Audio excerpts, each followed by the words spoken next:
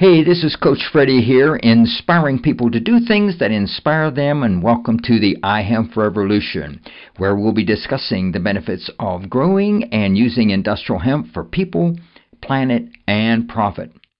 Conversations about the history, legalization, farming, harvesting, processing, building, manufacturing, investing, and how industrial hemp can benefit people's lives, heal the planet, and how it can be used to make thousands of products and boost the economy and business.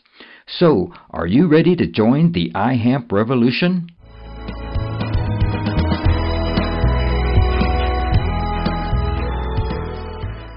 Hey, this is Coach Freddie, and I'm here having a conversation with Preston Whitfield, and he's the Director of Hemp Operations with Flex-Mod Solutions. How you doing? Doing well. Awesome. Getting ready to attend the HIA conference.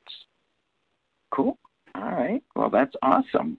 So we want to talk a little bit about Flex-Mod. You joined them recently, and can you tell us a little history on Flex-Mod, what they actually do, and then we'll get into the hemp operations. Absolutely. So Flex-Mod was originally founded about 6 years ago now by our CEO, Dan O'Keefe.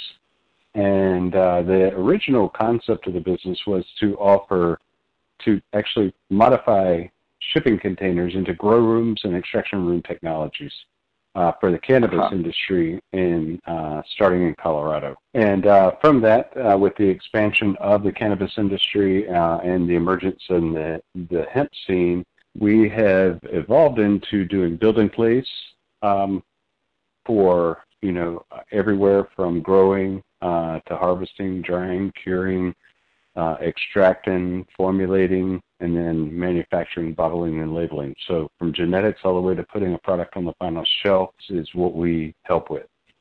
And we also do business planning, SOP developments, ROI calculations, and feasibility studies for the industry to help our clients really take a full understanding of what they're going to be getting into prior to putting a plant in the ground, so they have a clear roadmap to success from beginning to end. Tell us a little bit about how you can help the hemp industry and the hemp movement, which I call the iHemp revolution. Tell us a little bit about that and what your plans are to help these entrepreneurs in the iHemp movement. Absolutely. I'd like to start off that giving a little bit of context around the industry as I see it. The hemp industry itself has been divided into two industries. One is the cannabinoid hemp industry, and then the other is the true industrial hemp industry. The difference that I note is the cannabinoid hemp industry is growing all females, generally growing them in more of a shrub style planting where you're anywhere from 3 to 5 feet on center, running anywhere from 2,000 to 3,000 plants per acre. You're just giving them enough spread so that the flowers can grow as full as they possibly can, because that's where the cannabinoid content really counts. That is the majority of what we're seeing in the industry today. The industrial hemp sector is what we consider to be like George Washington grew, where it's planting more like corn, and you're allowing 6 inches on center approximately, and you're allowing males and females to be in the field so that you get a seeded crop, and from that you're able to get a multi-harvest, grain, cannabinoids, and then your fiber and herds. So, and that makes up right now less than 5% of the entire industry. And that's directly related to the lack of processing infrastructure in the United States for that part of the plant. And so we do serve mostly, I would say right now, 95% of our client base is in the cannabinoid industry. And we're now working towards regional processing centers that will be able to process various aspects of the industrial hemp plant so that we can actually start to build that sector of the industry. We're in a moment in time where the farmers aren't going to really plant industrial hemp if there's nowhere to take it or they have no way to process it. Exactly. That means there's no market. So this is a moment in time where if you build it, they will come. So that's what we're working towards now, and it's one of my main focuses. 5 years ago, when I decided to support and contribute to the industrial hemp, this is the crop that I was talking about. And I thought that that would happen in a year. Well, it's 5 years down the road, and here we go. We're just starting to realize that, and because of the laws, that's what I want to concentrate on. So can you get into a little bit more detail on the process and where you plan to really start this processing for the true industrial hemp? Absolutely. So, we've been doing a lot of market analysis, understanding, what product lines could we make from industrial hemp that would serve the market today. And there's several markets that we're really have identified as what we consider to be the low-hanging fruit. A couple of those would be in the evolution of what I consider to be retrofit building materials, and one of those being OSB board, which is oriented strand board. I look at this industry and know that virtually every building built in the United States today has oriented strand board, OSB board in it, for the subflooring, for the wall sheathing, and for the roofing. And it's about a $365 million or billion-dollar industry right now as we know it today.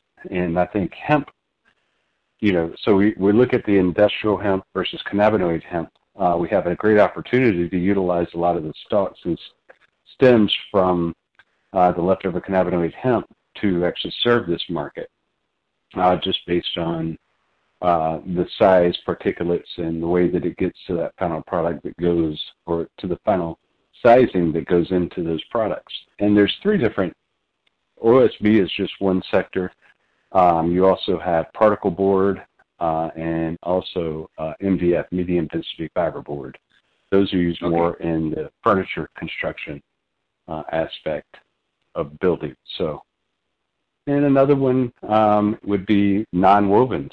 All of your non-woven fabrics that you know to be as the cushioning under your chair, or the padding under carpets, or the insulated factor in the door panels of cars. Okay. And so those are two of what we consider to be the low-hanging fruit that we are going to be focused on. And there's a lot more. I mean, we've done some detailed studies of what are the possibilities of industrial hemp, of the products we know today. And then we've worked on reverse engineering those products all the way back to the farmer, so we can identify what processing equipment is it going to take to get there, what are our lead times, what are the operational costs, and what is our CapEx, our capital expenditure. So where would your first venture be as to building this? We're in Colorado? We've got our eyes on several states because of specific situations. Colorado is one, Montana is one, North Carolina is one, and we've got projects across the globe, too, that we are going to be doing similar issues with in Italy, Mexico City, and then in some South American countries as well. So, when do you feel that you may have something up and running? It's going to be about 2 years before you see it to get into full swing, because the first year, again, as you build it, and then they will come. So what we've done is we are working on contracts with farmers for specific varieties of industrial hemp that'll feed these systems that we're talking about. And then, but before that is we've got to build the infrastructure, but we're running that concurrently. Okay. So, and then once you build it the first year, then you have your select group of farmers actually produce the material, and it runs through the machine, and then you have proof of concept. Then the following year is when you'll be able to really engage the forward momentum with more farmers to fulfill the needs of the facility. Okay. All right. Now, will you be setting up sort of what they call co-ops with farmers? Yeah, my concept actually is the Hemp Technology and Innovation Co-op. So the technology relies directly around the innovation or the technologies that we know that exist to produce the products for today. The innovation component is to help inspire innovation within the industry to come up with ways to utilize this crop that we've never known before, and also directly connected with universities for research and development. And then the co-op is so we can have buy-in from the local people, the farmers, so that they have a vested interest in the development of this processing center. Okay. Now, as far as the co-ops, there's many kind of co-ops. Would the farmers own part of the co-op themselves, or how would that work? So there'll be options. So they can own part of the co-op and have lesser fees to go in, and then also share in the reward of that. Or they can use it as a toll processing center where they just bring it in and for, a fee get it tolled, or we buy it outright from them. Various ways that you can put that together then. Awesome. Yes. So did you feel because of Colorado is so innovative and out front of everybody else, do you feel that Colorado will be your first opening of one of these co-ops? Well, there's actually kind of a little bit of competition going on in that, so I'd say that's yet to be seen. Oh, okay. All right. I would venture to say that this is my words. That's probably in the Carolinas would be probably the other one. I'll let you guys decide on that. So what else can you tell us about what you guys are doing and what you like to share? So the other, besides processing of industrial hemp, the other bottleneck we really see is in education. We are developing an educational series to create certificates for the industry to allow employers to know that a potential employee who has passed or went through these different levels of certification are actually a valued employee and asset to bring into their business. And this is called the National Academy of Cannabis Plant Sciences. So we are starting that now, and then really working close again with universities and departments of agriculture to just, help facilitate the growth of the industry from internal facing education platform to educate the people within the industry.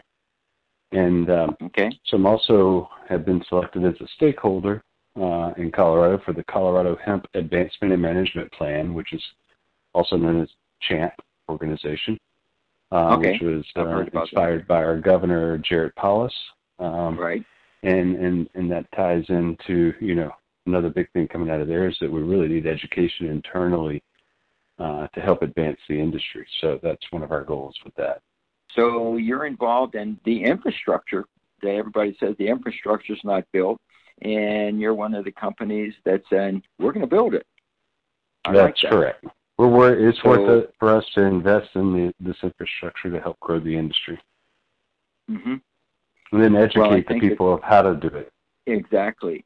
Now, these facilities that you were building, are these mobile or are they fixed facilities?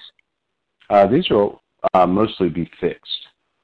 Okay. And we'll be looking at teaming up. So we're not looking to necessarily be the owner of all the facilities. What we want to do is team up with companies who are already doing this and bring them into, a network of close to what I look at here in North Carolina, we have Research Triangle Park. So it's close to that kind of idea where you have a massive land with buildings and you'll have a main core processing center, which will which will take the plant material in and then divide it into the usable parts, whether it's through decortication or hammer mill or whatever is necessary to get it to the next line of manufacturing. And then they'll be shipped out of there to one of the other ancillary buildings that will house the companies who can actually then take it to the next level, which will be for, a product ready to go to a manufacturer to be used in a greater product or sold directly out as a finished product from that space. Or you could have manufacturers right there, right? Absolutely. And so, based on the regional nature of how this is going to be processed, how far you can actually transport, the plant material to the site, we'll actually have been doing discoveries of, what manufacturers are in this area that could and what products could serve them from the plant, and then making decisions regionally based on what's around us. So again, to really be mindful of the energy it takes to facilitate the growth in that area. I like your plans. I like everything that you guys are doing there. It's what needs to be done, and so far I haven't seen anybody take on that position. I know there's a couple others out there that are interested and in pursuing it, and it's our goal to, partner with those that we can to really help, facilitate again the forward momentum of this part of the industry. Because again, we're in a time of if you build it, they will come, and that's what we're working. I like that. So. Great. Is there any last words do you want to convey to our audience, Preston? Well, I just inspire really everybody to, find their inner passion, their inner drive, and then see how it can relate to the hemp industry and then help us move this forward using the passion that just drives your life. Because again, it's in the development of an industry like this, it takes a lot of work, and you want to make sure that you're driven from a place deep within. So no matter how much you've had to work, it just keeps inspiring you to move forward. So we need everybody right now. This is a team effort. This is not one person or one company who can do this. It takes us all. Well, Preston, I want to thank you for being a guest on the iHemp Revolution podcast. And thank you. Well, thank you, Coach Freddie. I really appreciate it. Appreciate you connecting with me, and looking forward to staying in touch.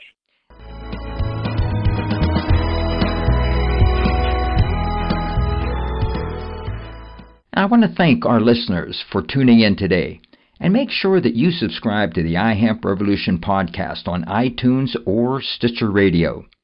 Give us a review and follow us on Facebook.com/iHempRevolution. Like us, and then tell your friends. Help us spread the word about how using industrial hemp can benefit people, heal the planet, and provide long-term profit. This is your host, Coach Freddie, inspiring people to do things that inspire them, and thanks for joining the iHemp Revolution.